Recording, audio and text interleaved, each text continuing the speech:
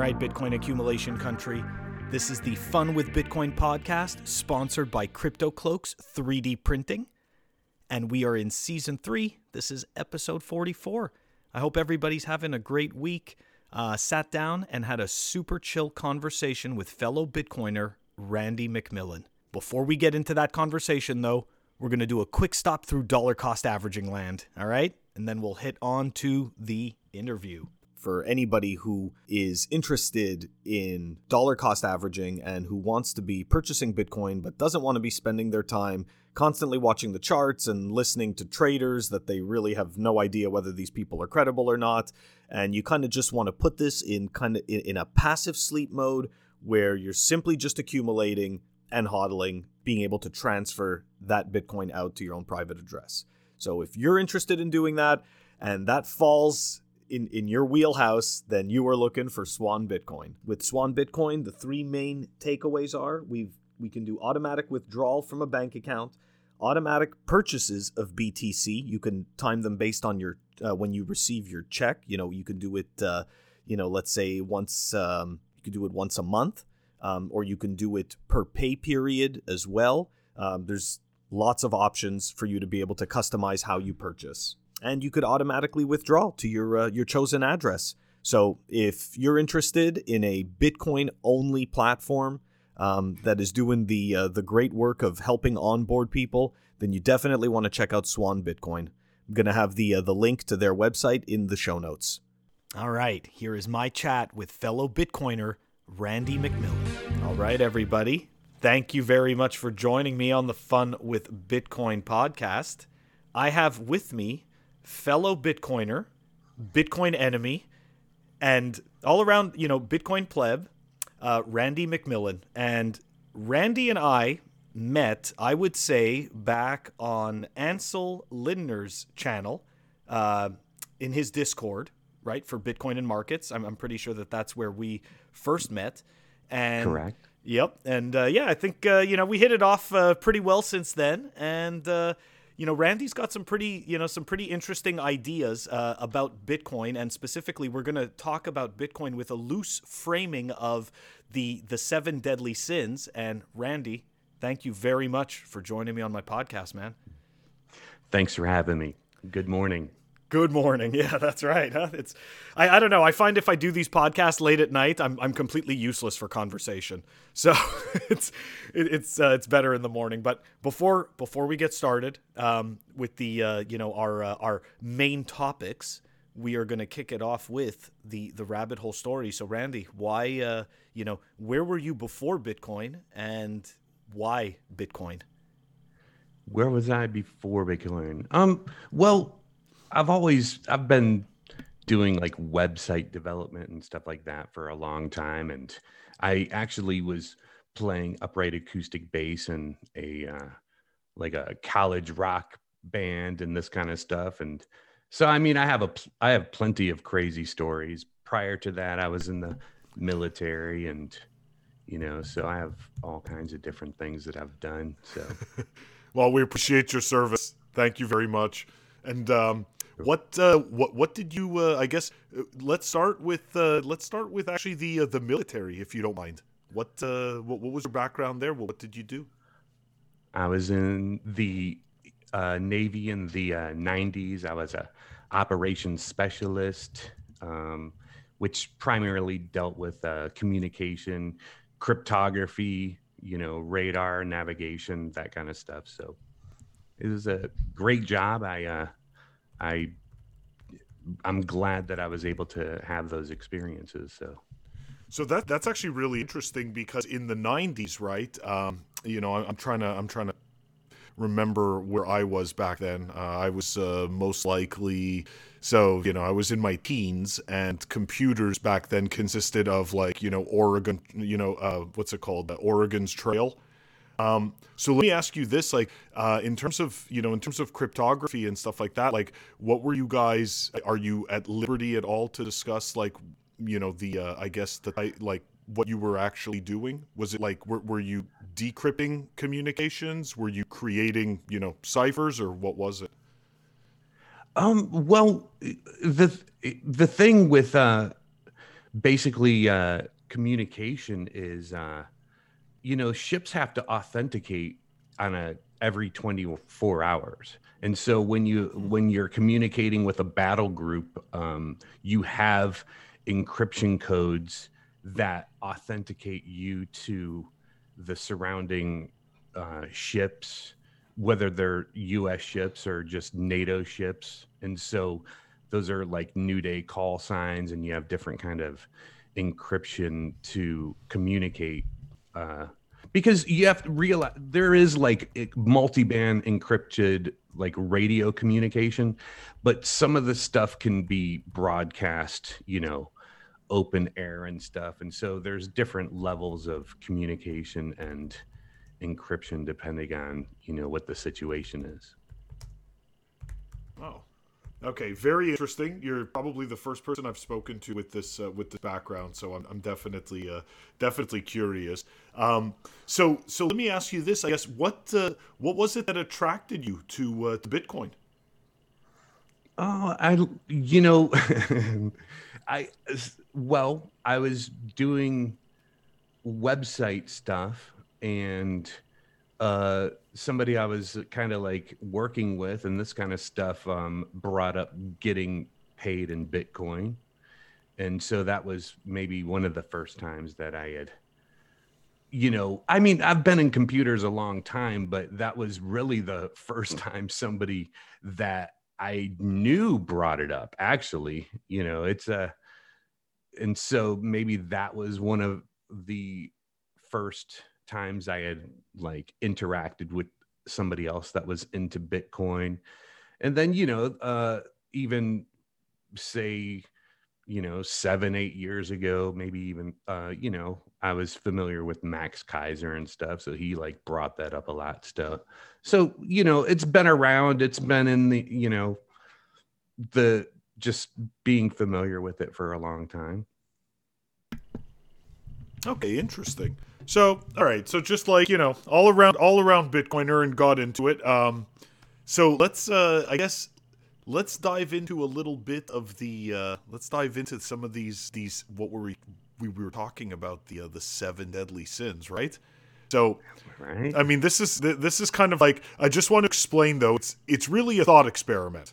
Right, a lot of times people, like, it's interesting, right? When we talk about different topics, people tend to take a side, right? They tend to either agree or disagree with something, rather than just simply looking at an idea objectively and not necessarily placing, a dualistic framework on top of it. Like, why it doesn't have to be that I agree or disagree with it. It's an exploration. So, that being said, you know what? Give me your introduction into this, because, I'm thinking of the 7 deadly sins, and I'm trying to think of like how they apply to Bitcoin. And okay, everybody has their loose framework. Let's go with yours. Like, what are you thinking? Well, I mean, the first thing that kind of comes up is the idea of greed. It's like, I like the meme where, some people are talking about how Satoshi leveraged or hacked greed, as part of the like game theory and, this like self-fulfilling prophecy stuff. It's like, what? When people see especially like as of late, when they see this price go, it triggers some like, greed and FOMO and stuff. And there's a positive thing to it because people are attracted to it. And, I really like the idea of, like Saifedean is talking about, our time is scarce. And so we need to be able to find a medium in which we can store our hard-earned, like, work, time, energy, and store it into something that's equally scarce. So I really like that idea of storing our time and energy, which is scarce, into something that is scarce, and so that it can't be diluted, inflated away. That's a very important idea to me, man. Oh yeah, I absolutely I absolutely agree, and it's interesting, right? The way that I believe that he creatively found a way to essentially hijack greed in order to provide positive, essentially positive results rather than I shouldn't say negative results, because greed is not necessarily bad, but it's about a balance of greed. That is, at least to me, anyways, that's what perfection is. Perfection is balance. So if you could balance that greed within you, then you should be, I guess you should be somewhat of a functioning person that isn't overly greedy, right? Where it becomes destructive. So I think that Bitcoin allows a person to be able to, kind of like indulge in that greed, but at the same time maintain a balance of it. So it's interesting. Right. I really believe, and I've experienced it myself, is being interested in Bitcoin has changed my relationship to money in general. It's like, there's the meme of like lower your time preference and stuff, and that's a cool talking point. But when you actually experience it, and it's like, I'm sick of spending money, man. It's like I am just adverse to spending money anymore. It's like I'm very, prudent and frugal and this kind of stuff, because I'm constantly thinking like I can either store this value or I can spend it on something that I need. And, both are valid things, but to have like that option to really store value is just it's a wonderful thing, man. So I think you bring up a good point there, is that it incentivizes us. It incentivizes us to make higher quality decisions about the things that we want. It makes us, I think, if you're looking at Bitcoin the way that you and I do, it really makes you evaluate, number one, why you want something, right? And how much you're truly willing to spend for that experience or product or combination of the two. So I totally agree. I mean, for me, it's like, it's the same type of thing. I don't easily, I wasn't a huge spender, but Bitcoin has made me really examine even more. Like now I'm much more about really spending on the necessities, and the necessities that I am spending on, I'm choosing to maybe spend on higher quality necessities because I value them that much more. But that's about it, Like I'm not going out and buying more toys, so to speak. Right. We can kind of like put that under greed / like gluttony and this kind of stuff. Yeah, exactly. Lust, maybe even lust. Right.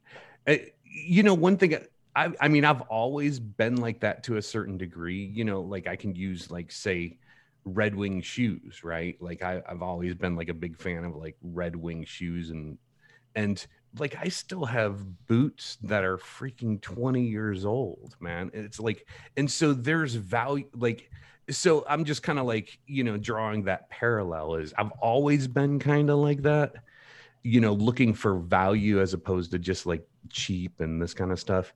But that just translates, and it are like Bitcoin complements something that I was already kind of like into, and that's cool, like, and so Bitcoin is just another thing that I find value in. Just like when I look down and I have boots that are 20 years old. Sure. I may have spent like $200-300 on them, but like divide that by 20 years. It's like, in reality, it's of extreme value. Okay, so what you just said, I think, is very important, because a lot of people don't look at their purchases in terms of that. And that's something that I started to do pretty young as well. And I found that it really helped shape how and when I purchase things. Because to your point, yes, you may have spent $200 or $300 on a pair of boots, but you did it 20 years ago. You're using them 365 days a year or whatever it is.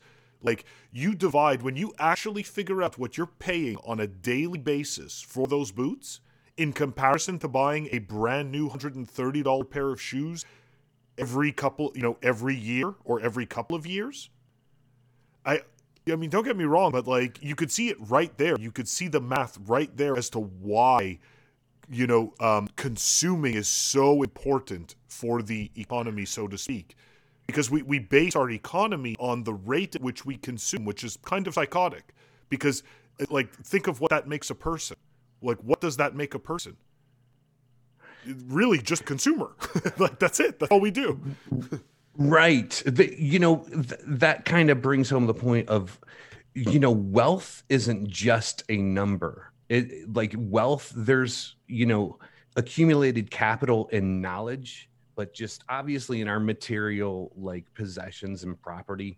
And so I really like the idea of accumulating capital in different forms. Like I like the idea of having some kind of insatiable curiosity and accumulating knowledge and information. And that's why I like, the conversations we have at like Bitcoin enemies and, other, different social media type stuff, because I'm always questioning my belief systems, my like value systems.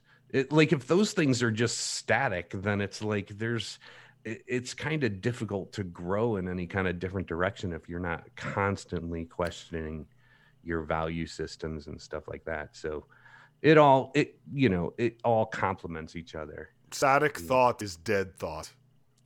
Yes. I really think so. It's like if you can't, you know what I mean? If you can't shift, if you can't always be learning, I feel like, to your point, I mean, that knowledge almost becomes useless.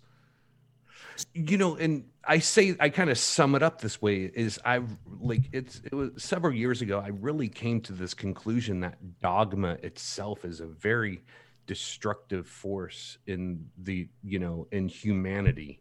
It's like we have to maintain, flexible ways of thinking. That's the moment we get rigid, it's, I kind of like equate it to, there's that video of like the bridge and it's like going through some kind of like hurricane or earthquake or something. And it's like flexing.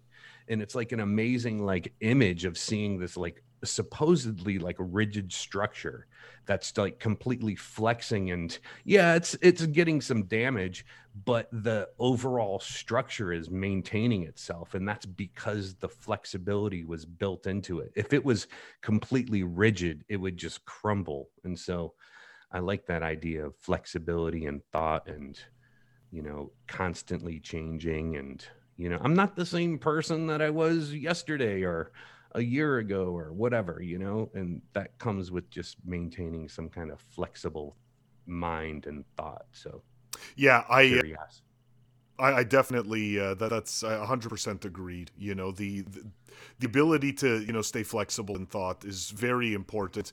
I think that a lot of us, at least that are older, we wouldn't have found Bitcoin if we weren't flexible in our thinking.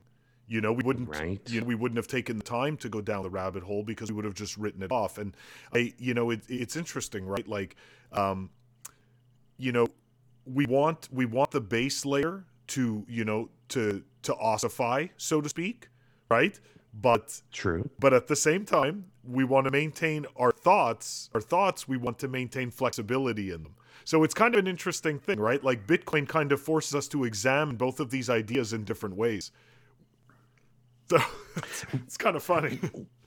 Well, the one thing that like we can kind of, I try to like think about the words that I use. And in one respect, I really don't like the term crypto anarchy. And like I've had some exchanges about this idea, and to me, if you use like say the Webster's 1828 dictionary and look up the definition of anarchy, it's not a very like conducive word to like order. It's really disorder and this kind of stuff. And so I know that like terms like crypto anarchy have kind of like changed and this kind of stuff, but to put it in a framework of if we're trying to attract people to Bitcoin, I don't think like anarchy is a great word to attract new people.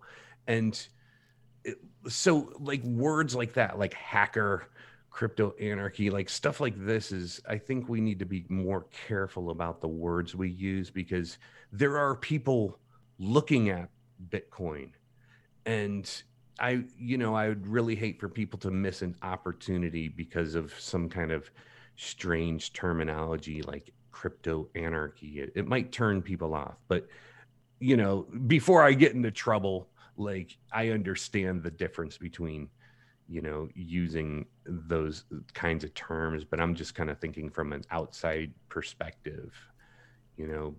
Yeah. I don't know if that, I mean, I think I want to add though that we should be clear. The reason why the language is important is because essentially the definitions of words define how we see reality with those words. And what I'm trying to say is that, like, it's like, it's the people who created those definitions created those narratives. That's what I'm trying to say. Like, right. It's like, another example is quote unquote the dark web. It's like, yes. Let's think about this stuff, because this is a battle. This is a war. And like every other week, like the media is talking about, oh, some Bitcoin hacker was selling drugs or something, and it's like, let's not give these people ammo. And so that's my point with that is, they used the term dark web, but they never bring up the fact that we use encryption every day to communicate and do banking online and stuff like that. And so that's just a different form of encrypted communication over the internet. But it's, termed dark web. I just really dislike the way the language is going and how they frame Bitcoin specifically in these terms, when I believe it was the FEC put out a report recently, and they determined that less than like 1% of Bitcoin transactions have anything to do with any kind of criminal behavior. But then, maybe in the same show, they'll be talking about how some bank just got busted laundering, all this like cartel money, billions of dollars, and they get fined, they're laundering billions of dollars, but they get fined in millions of dollars. And so it's not even a disincentive for these banks to get in line, or because they're just looking at the bottom line and they're writing off that as some kind of cost of doing business with cartels and shit. It's like, to me, that stuff is very frustrating. When the US dollar is the biggest black market currency on this earth, I mean, I can even like get into back to some of my Navy experiences. Like, when we would go into different countries, we weren't allowed to take US currency with us. We would have to like exchange the currency, because that US currency in some of these countries is literally black market currency. And we could get into trouble if we were caught taking US currency into the into some of these countries, because it goes directly to black market. And so some of this stuff is frustrating. It's very interesting. I wasn't aware of that with the I wouldn't have thought of it as being the kind of like the black market currency. But I just want to keep moving, because we were on greed, and we got stuck on that for a bit. And if we move to sloth, right? Like the kind of that whole the meaning of sloth, right? Is kind of like, not necessarily lazy, but uninterested, uninvolved. And I'm going to give my take on this. So I think that I was becoming uninterested and uninvolved before Bitcoin. And I think that one thing that Bitcoin has done for me is that it's kind of helped me find this renewed sense of involvement and excitement to, to partake, in the system and possibly, change the system. So I kind of had this feeling of helplessness before, and I know that helplessness is not like sloth, but helplessness may lead to that inaction. What are your thoughts? Right. A lot of people know something is wrong. They just can't put their finger on it. And I really think that having, back to the, education thing and explaining to people like, part of the system isn't designed for you to be able to accumulate wealth easily. And I always get enthused when I come across somebody that has already I call it schema. They have an underlying schema and, accumulated knowledge. And depending on where they're at, you can kind of assess where they're at and where their values and where their like knowledge level is. And then that's where you can bring up the conversation of Bitcoin as after you've assessed where they're at.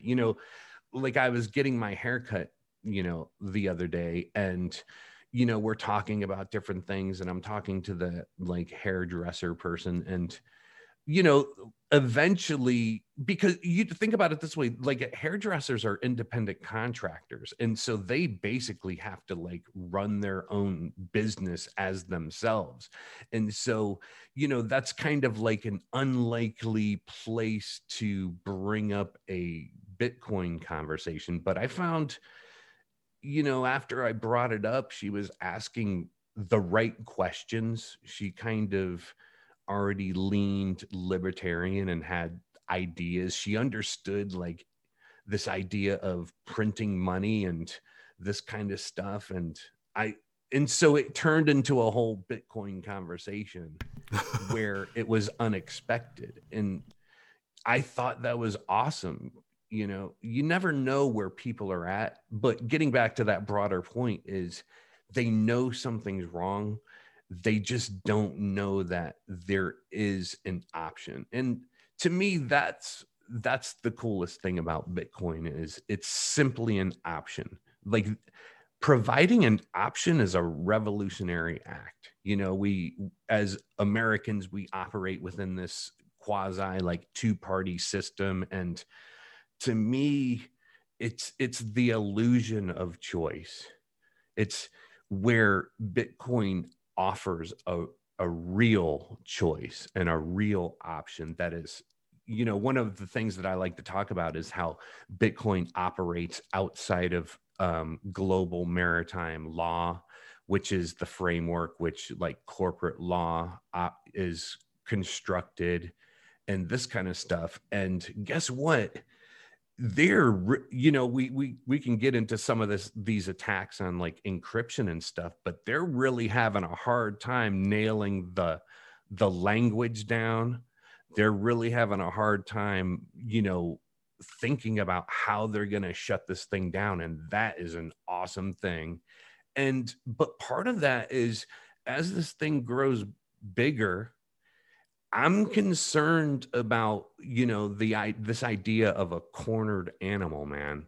It's as this thing matures, we're going to start seeing an escalation in, coercion and possible either legal violence or physical violence, because these people are going to be cornered as this thing gets bigger. And I'm just concerned about that escalation, with all the cool things that are happening. I really do try to take some time to think about the escalation of, this other stuff. Like we mentioned, the attack on encryption, and they're trying to establish like frameworks for backdooring encryption and stuff. That's a direct attack on the option to communicate securely. So I'm concerned about this kind of stuff. And I think anybody that's already in the framework of Bitcoin is concerned, but the average person really needs to be more concerned about their, I like the definition of privacy is the power to selectively reveal yourself to the world around you. It's there, we are allowed to exert that power. And that gets into the whole idea of, presumption of innocence. And we're being attacked in our communication methods, but they're really pushing this window of presumption of guilt. Like we had talked about the whole YouTube dash DL thing with that library being able to download online videos and stuff. And there's been some discussion that the whole thing is kind of BS because their point is they're presuming that this piece of software is going to be used in some kind of illegal way. And that's the intent. I don't know, we can look it up or maybe have another conversation about it. But when software became speech, in the language itself, they kind of alluded to the fact that there is an intent, because you realize that there's a lot of hacking software, even on GitHub, that is published for educational purposes. And that's how they get around publishing different kind of cybersecurity frameworks for testing and all this stuff, is because it is educational. We need to be able to see these methods so that professionals can be informed on different types of hacking and this kind of stuff. And like I said, it's about intent of use. You can use YouTube-DL for all kinds of legitimate reasons. And so go ahead, and presumption of innocence as opposed to presumption of guilt, the power to selectively reveal our information to the world and ourselves to the world. These are important fundamental ideas. So, 100%. And, they are being infringed upon on a daily basis, and it's getting worse and worse, right? And of course, people are, the average person is being lulled to sleep, and it's done intentionally, right? Because let's face it, the more a person is confused and tired, and just trying to, get to the next paycheck, the less they're going to be involved with the ideas and the concepts that really matter to personal freedom. So I think, another. Oh, sorry. Well, here's another idea is with this whole PayPal thing. In one respect, it's cool because it gives Bitcoin some headlines and it brings new attention and all this stuff to Bitcoin. But I've also been kind of talking about how it's a social engineering attack, because there's obviously a huge user base for PayPal and this kind of thing. And, one day their app updates and now they see this option to purchase Bitcoin. And, that's cool in one respect, but, and there's been plenty said already about how that's obviously not real Bitcoin. It's just a speculation device. But it's not self-custody and this kind of stuff. But one thing I was thinking about is, that's going to be somebody's first introduction to Bitcoin. And guess what? They're not going to look any further. And so that's why I believe that it's the double-edged sword. It introduces new people to it, but it's a very skewed and not the big picture. And a lot of people will never even understand that they can actually physically custody their own Bitcoin that is completely outside of the established system. And they'll never look any further into it. And that's not really a good, so it's a social attack. People have been taught that their time isn't worth that much. So it's not even really much of a desire to store your time value into the future. So that's another hurdle that we have with Bitcoin that people are slowly learning. But moving on from sloth and inactivity, right? The next one is we can look at envy. Okay, and I think that envy kind of plays an interesting role in Bitcoin because as we've seen, right? How many times do people sit there and say, "Oh, well, Bitcoiners were lucky. Oh, well, you were there first, so of course you got lucky, you got rich." And I think that people don't really understand, although it seems simple to just buy Bitcoin and hold it, it's not. It really is not, and I don't think that the envy is meritorious. I don't merited. Yeah. What's your take on that? Well, I mean, I was chatting with somebody a couple nights ago, and he was talking about where he was at in his accumulated like Bitcoin value and this kind of stuff, and part of when and I'm envious of young people that are actually getting in because they have more time than I have. Technically, I mean, anybody could walk out their front door and get run over by a car, but I mean, just saying, generally speaking.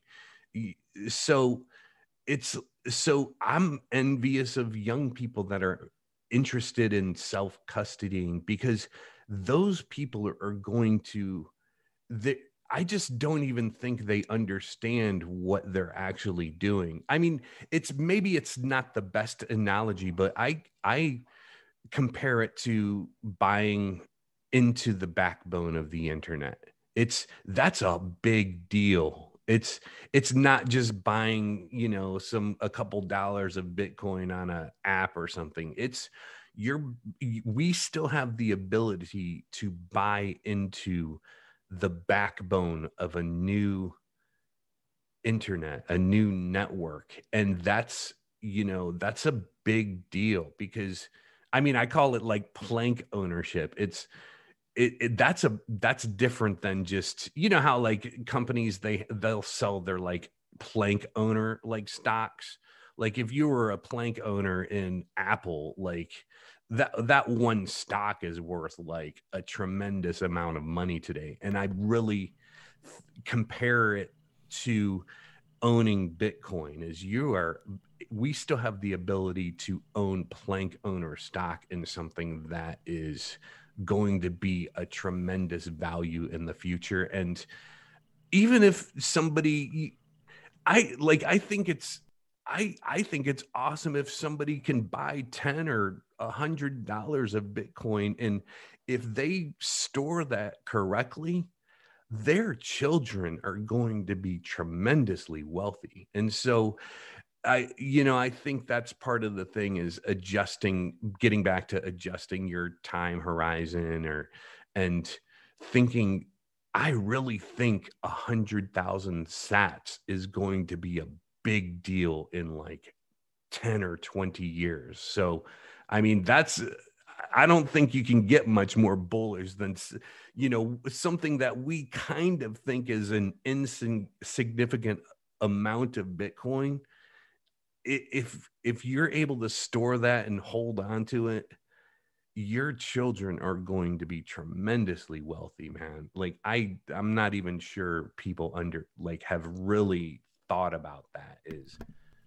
So that's my thoughts on, some of that stuff is, I'm in that boat of like, let's increase our horizons and think about the next generation that we're going to be giving this stuff to. And it's not even about quote unquote my wealth or something. It's about the next generation and they're going to be set up as far as I'm concerned. If you can hold on to it. Yeah. Back to the point is I really like the idea of getting out of a pinch that, let's avoid any kind of situation where we're forced to sell to get out of some kind of like pinch or financial something or other. It's like, that's the key. I mean, I don't want to bring up any names, but it's like we've found out that some Bitcoin personalities had to sell during the bear market, man. Like, that's the worst time, to sell. Of course. That should be and so I really would like to avoid any kind of situation like that. So I think part of that, right, is understanding ourselves, right? Knowing ourselves and knowing what we are capable of handling and what we aren't. And this goes back to what you're saying, because recently I spoke to a friend of mine, a coworker, and they had bought a small, I guess, for them was a decent amount of Bitcoin, but it's all relative to each person, and they sold it. They sold it after holding it for not even 8 months. They sold it for to buy some some like electronic gadget. So it just goes to show, like, it's I think that part of the reason why I'm going full circle on this is because that, to me, these people are the ones that end up being envious of the people that truly get the benefit of holding and accumulating Bitcoin, because they end up, in their ignorance, they went and got rid of it for something that is obsolete before it even goes out the door. I think people need to understand this about technology. They're and this is what definitely kind of one of the things that leads to envy is that you go and you trade your Bitcoin away for some, for some technology that is already obsolete. Like, people need to understand that when you're buying something off the shelf, it's already obsolete. It's the death of it is already being coded in the next version.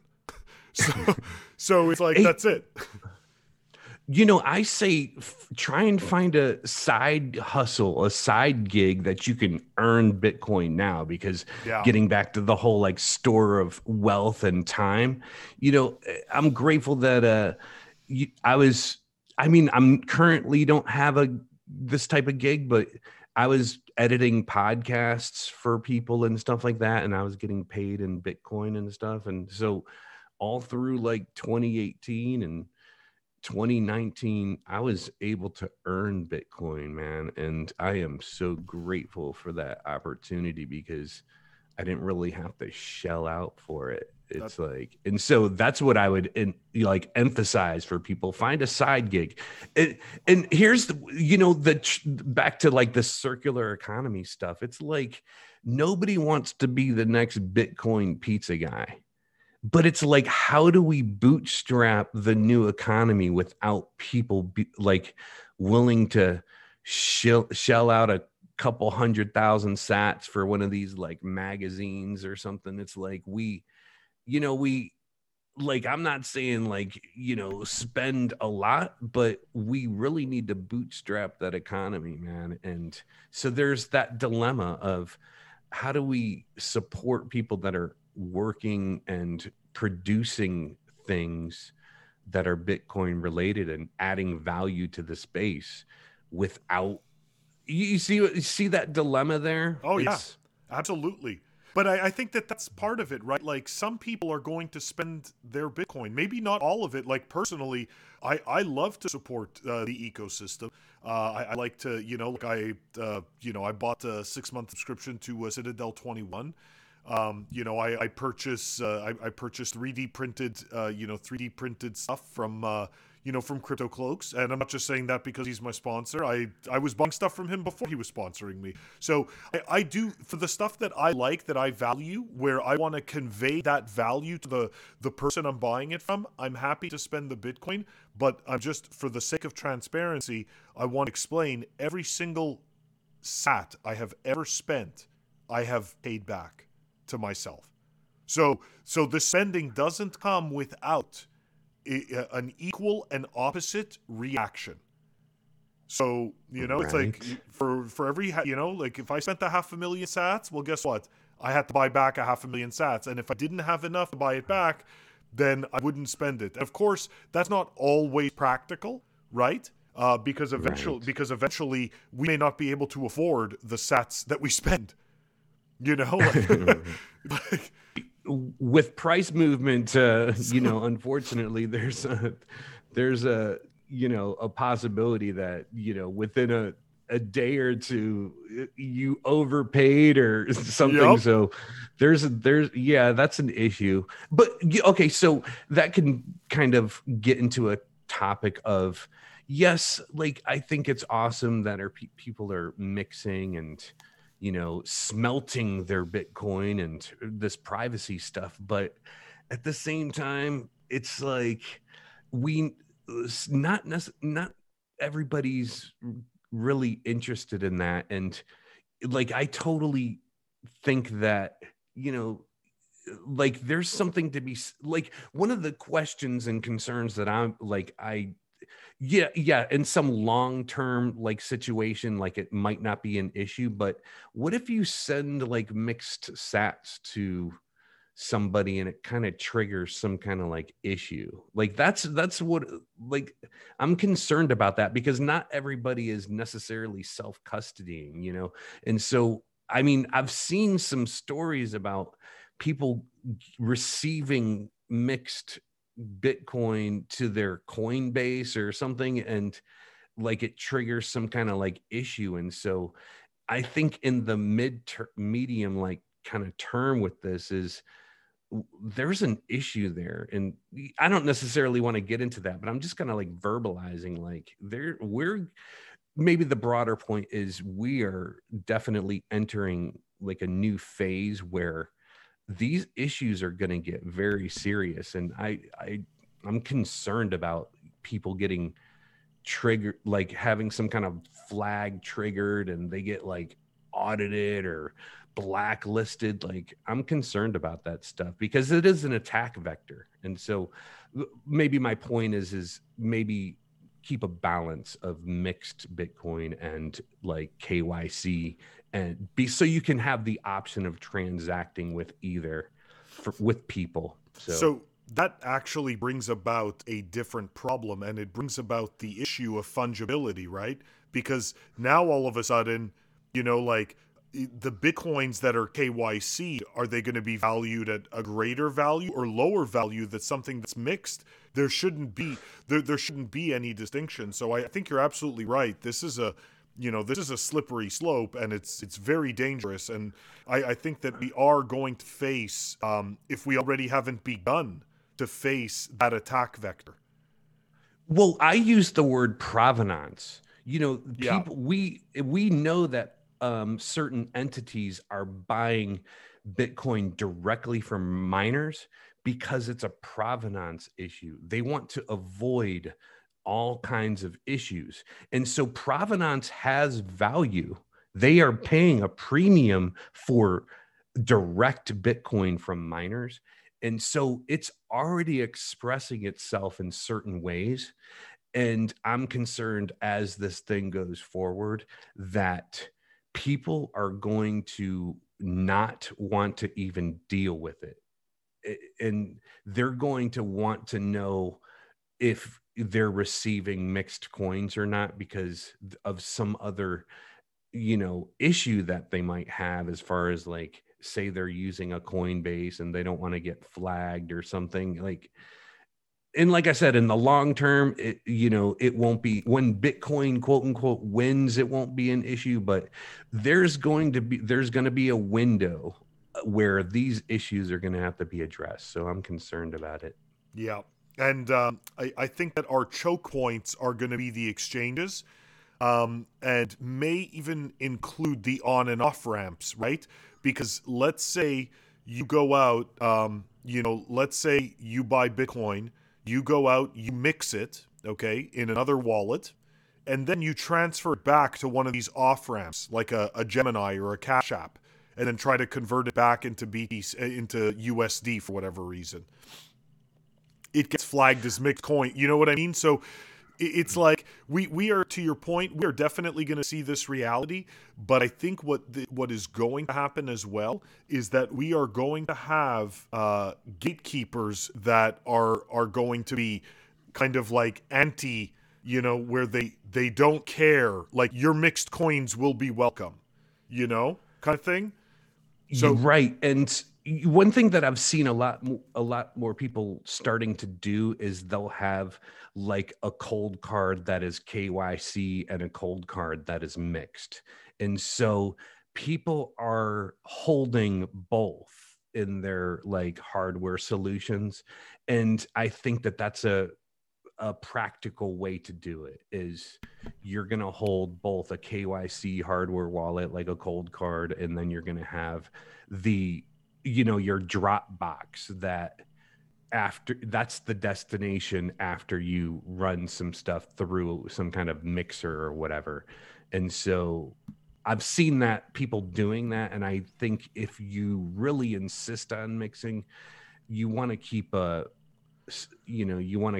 two hardware wallets, and so you can transact in either way and it's not a big deal. And I think it might be, give somebody the option, say you're transacting with somebody that actually has mixed coins, like you can offer them the choice. It's like, I can transact with you, because that actually is just going to be adding another level of privacy or whatever, because they're going to mix it anyway. So if they receive mixed coins, they mix them again, like the privacy factor is compounding in that way. So I think offering both will be a cool thing to do. So, yeah, I don't know. I think that like you said, like it's something we're going to have to go through, but I think that brings about the idea, the fungibility aspect, and I don't like that there's a difference, but at the same time, I do understand that, we may end up seeing this at a point in time. So in the interim, yeah, when exactly. Bitcoin wins, it won't matter, but there's going to be a long interim window. Yeah. And we need to live. We need, we need to like be able to transact. And anyway, I don't want to get too hung up on it, but yeah, keep KYC and mixed in two different hardware wallets, and I think you're good to go. So, all right, let's move here. We're going to, we kind of spent a lot of time on greed, sloth, and envy. So, I don't know. I think gluttony kind of fits into greed. That as we said before. What about? What do you think of the last three, like lust, wrath, and pride? Like how do you think they kind of fit in? We're gonna do like a bit of like a crunch session with these three. Okay. So pride, and that's one thing that Bitcoin is a fair system, but it's absolutely unforgiving. You can really screw up some stuff if you lose your keys or do something, and it's very unforgiving. And that's obviously an effect of immutability, etc. And the security aspect is, if you lose your keys, you're done. You might as well have buried a pallet of gold in the middle of the desert and you will never find it, kind of thing, or a needle in the haystack or whatever. And so as new people, I don't think they understand the importance of, like, I say redundancy is put a password on your like keys and all that stuff. But the main thing is, if you lose them, that is alien to like people, because one of the examples is, say you get your debit card swiped at the gas station or something, you call up your bank, they're crediting you and they're sending that case off to some kind of like investigation or law enforcement, but you got your money back. You know what I'm saying? That's not the case with Bitcoin. If you lose your keys, you're done.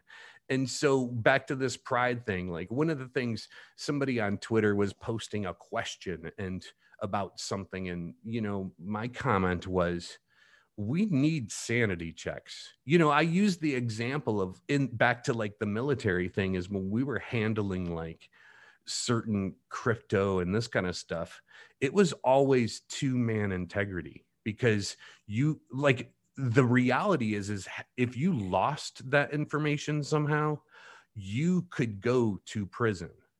And so there was always two-man integrity, because you wanted it, because you don't, at the same time, you want somebody there to witness you doing things correctly. Where in Bitcoin, we don't necessarily have that luxury as like a single person self-custody is. We don't have that two-man integrity, somebody looking over our shoulder to make sure we don't screw something up.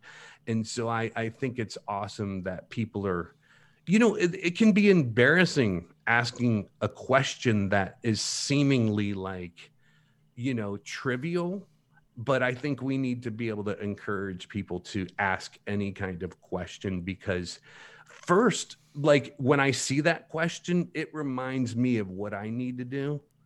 But at the same time, it could really like help somebody avoid some really bad mistake. And so that pride thing is, we always should encourage people to ask questions, even if it seems stupid, because it reminds me of what I need to do.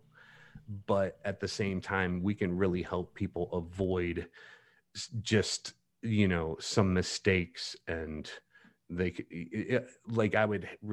really hate to hear when I hear people talk about how they lost Bitcoin, and in some cases significant amounts of Bitcoin, and that's a scary situation. And so level our pride a little bit, and I'm not afraid to ask a question, and at the cost of looking a little stupid, because I need the sanity check. It's like cryptography and this kind of stuff is very abstract. It's not a natural thing for the human mind to deal with. And so we always need sanity checks and that kind of thing. So, but then the other thing with pride is, like I said, Bitcoin is very unforgiving. And so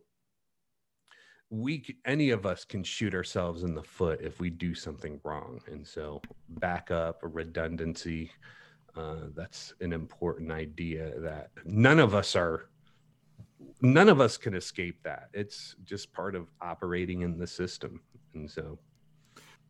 Yeah, no, that's definitely a good point, and the point on pride, right? We should be humble, especially, in the face of something that is so creative and complex. So, yeah, I 100% agree with that. I'm going to take a stab, though, at Wrath, right? Because Wrath, I think, is essentially, this is part of the future. Because if Bitcoin does what we believe it's going to do, and it's kind of like the Black Mirror for the financial system. So, when everybody comes to the realization that the emperor wears no clothes, I think that we unfortunately may experience wrath from the no-coiners and even maybe pre-coiners. And I think that essentially is that's kind of my take on that is that we've only entered the then they fight you stage. And yes. This is like these are just like the ground rumblings of then they fight you. You know? So, yeah, I think we're going to be hitting wrath sooner than later. Let me throw this out there. One of some of the memes I really like, like Stay Humble, Stack Sats, excellent meme. I think that one has a lot of value to it. Be your own bank, though. One of the points that I bring up is, guess what? Banks spend a lot of money on security. If you walk into any bank, somebody has a gun. They're either undercover as a security officer or they're in uniform. But guess what? There's a show of security in banking. And the thing about be your own bank is, guess what? You have to like provide for your physical security. So even if you like on the surface, somebody isn't necessarily like pro Second Amendment and this kind of stuff, guess what? If you're a Bitcoiner, you're gonna eventually see the value in being, you know, pro, you know, Second Amendment, or the ability to provide for your own security by force. Because guess what? The adversary is going to employ force in legal, physical. And so I think that there's a lot to be said about quote unquote be your own bank. Is that's a huge responsibility. And it's not just about self-custodying and storing some private keys. It's about your physical security too. So, and there's a lot that has been said. You know, you can look into like all the LOP stuff about that but I'm definitely in that camp about physical security as well. So I entirely agree, and I've become way more aware of physical security as I've gotten into Bitcoin. But I do want to go back to the point that you made about the banks with the security guards. One of the things about the banks, right, is that, you see, in order to make this whole illusion that the money is worth something work, they need to make you think that they're protecting something very important. And right. and that's one of the keys. So don't get me wrong, you know, you're absolutely right. Of course, in a bank, right, there's people bringing in money, and money is important to people, and yes, you know, like there are armed guards. But what people don't realize is the way that the buildings are structured, the amount of security, okay, the attention to that detail all comes from the illusion that it has to be incredibly protected at all costs. Right. You know? I mean, I still love the meme audit the Fed, but let's go ahead and audit like Fort Knox, man. Let's go ahead and look at the physical gold, because I know there's been pictures posted of the supposed gold in Fort Knox, and it doesn't look right. And then we hear all these stories about all the, what is it, tungsten, gold-plated tungsten bars and all this stuff. And then we can get into the whole like Peter Schiff thing, and somebody needs to give him a wellness check, especially as we're like at 13 grand and all this stuff. Is like, you know, one of my things with Peter Schiff is, as this thing goes on, people are going to hate him, because his acolytes are really going to see the missed opportunity. You know, you can look at the long-term chart of what is it, XAU, BTC, and, you know, Bitcoin reached price parity with gold twice, I believe. And then it's been uphill from there. And I suspect a lot of people are going to see that price parity, and they're going to see the missed opportunity. And so that's part of the, you know, and then with the gold, physical gold, you know, I'm in that camp. It's impractical in the 21st century. Like, this is the 21st century. We need something that, you know, is useful in the 21st century. And, you know, here's my argument with gold is it's always going to have an industrial value. Absolutely. Think about it this way. Computers need gold to be built. And so miners, ASIC miners need gold to be built. And so there is a common ground with Bitcoiners and gold bugs on the industrial level. Like, the industrial value of gold is going to persist into the future. And so that's my like view on some of this stuff. And is there's a common ground that we can reach with quote unquote gold bugs, because we need gold too for industrial purposes. So yeah, I mean, it's true. We do need gold for industrial purposes. Although I think that, let's be honest, the price of gold is, 90% premium, maybe 10% utility. Um, and going back to, to what you said, it absolutely is impractical going forward. Like, to all the naysayers of Bitcoin technology, if you asked people, if before cars were invented and all we had were horse and buggies, if you asked people what they wanted, they would have told you they wanted faster horses. That's it. That's all they would have told you. Right. They wouldn't have told you that they wanted a car, and then if we look through history, okay, nobody ever thought that the telephone would be practical. Okay, the telephone was not practical. The first phones, there was like very few of them. So, why would anybody ever end up using that, on a daily basis? The same exact thing happened with computers. Xerox, okay? Xerox let, the industry walk out the door because at the time, their CEO looked at computers and said, no serious business will ever be done on a machine like this. And that brings us back to that previous point is we are still able to purchase the backbone of the internet as a parallel. There's been huge infrastructure invested by AT&T, and there's several like backbone providers in the United States, but obviously globally there's backbone providers and this kind of stuff. And we imagine being able to buy the equivalent of AT&T in 1979 or something or whatever. And I know it's not the best analogy, and there's people that kind of like attack that analogy, but from my frame of reference, I see it very similar. Is we're able to buy AT&T before they built the backbone of the internet, and they're just I'm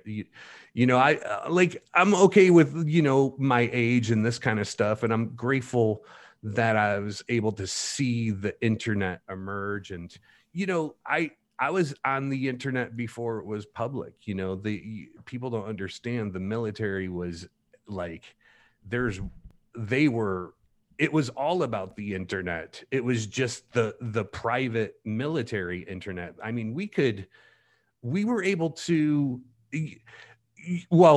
you can remote control ships on the other side of the world. And this kind of stuff was possible in the 90s is, because of different type of scenarios is say, the entire crew of a ship was killed through some kind of like chemical or biological attack. That ship was able to be 100% automated and remote controlled. And this was, like I said, this was the capabilities back in the 90s. I mean,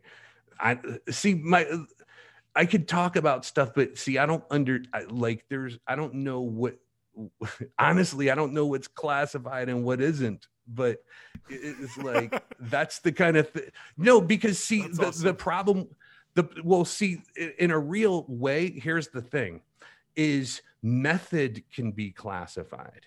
And so that's the thing that a lot of people that have some kind of experience is if you talk about a method, you could be divulging classified information. And so that's a very, because the reality is I haven't been in the military for a long time, but I still don't know what methods are classified. Does that make sense?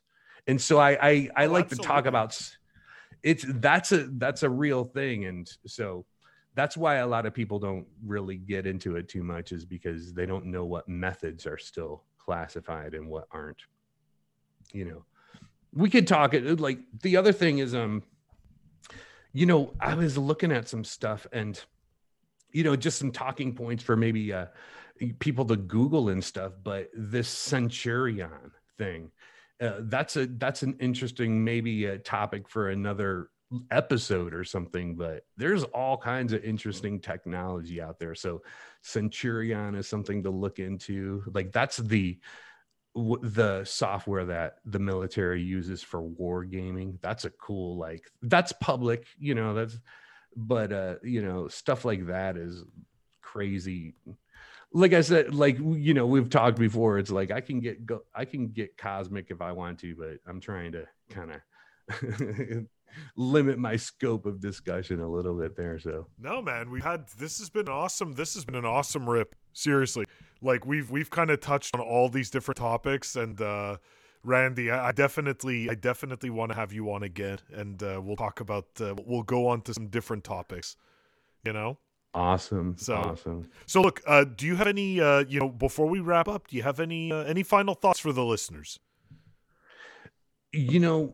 Just I'm concerned about the level of hacking that's going to happen. Like, we're starting to see it more and more, but that's the downside to, like, bullish price action, is it attracts the hackers, it attracts the scammers. And,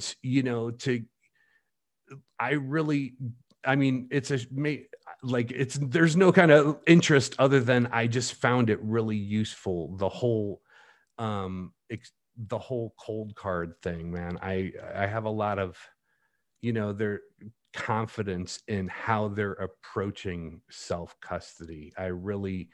The whole idea of not plugging in a device should be the baseline standard. Like, I could not sleep well at night if I knew I had to plug in a hardware wallet to function. And so, yeah, I let the micro SD thing. There's other kind of like arguments, but I'm interested in getting a good night's sleep, and so I am concerned about security. I mean, like, I could go into it, but I mean, I constantly wipe my computer. We had to use Zoom for this thing, and what it's actually going to do is it's going to trigger me to completely wipe my system, because you can Google it for yourself with the security concerns of Zoom. And I wouldn't recommend, we've talked about virtualization, and so you can use different virtual machines if you need to conduct certain things, and then you just destroy the image. Like, we could talk about all kinds of stuff, but I'm just concerned about security, phishing, hacking.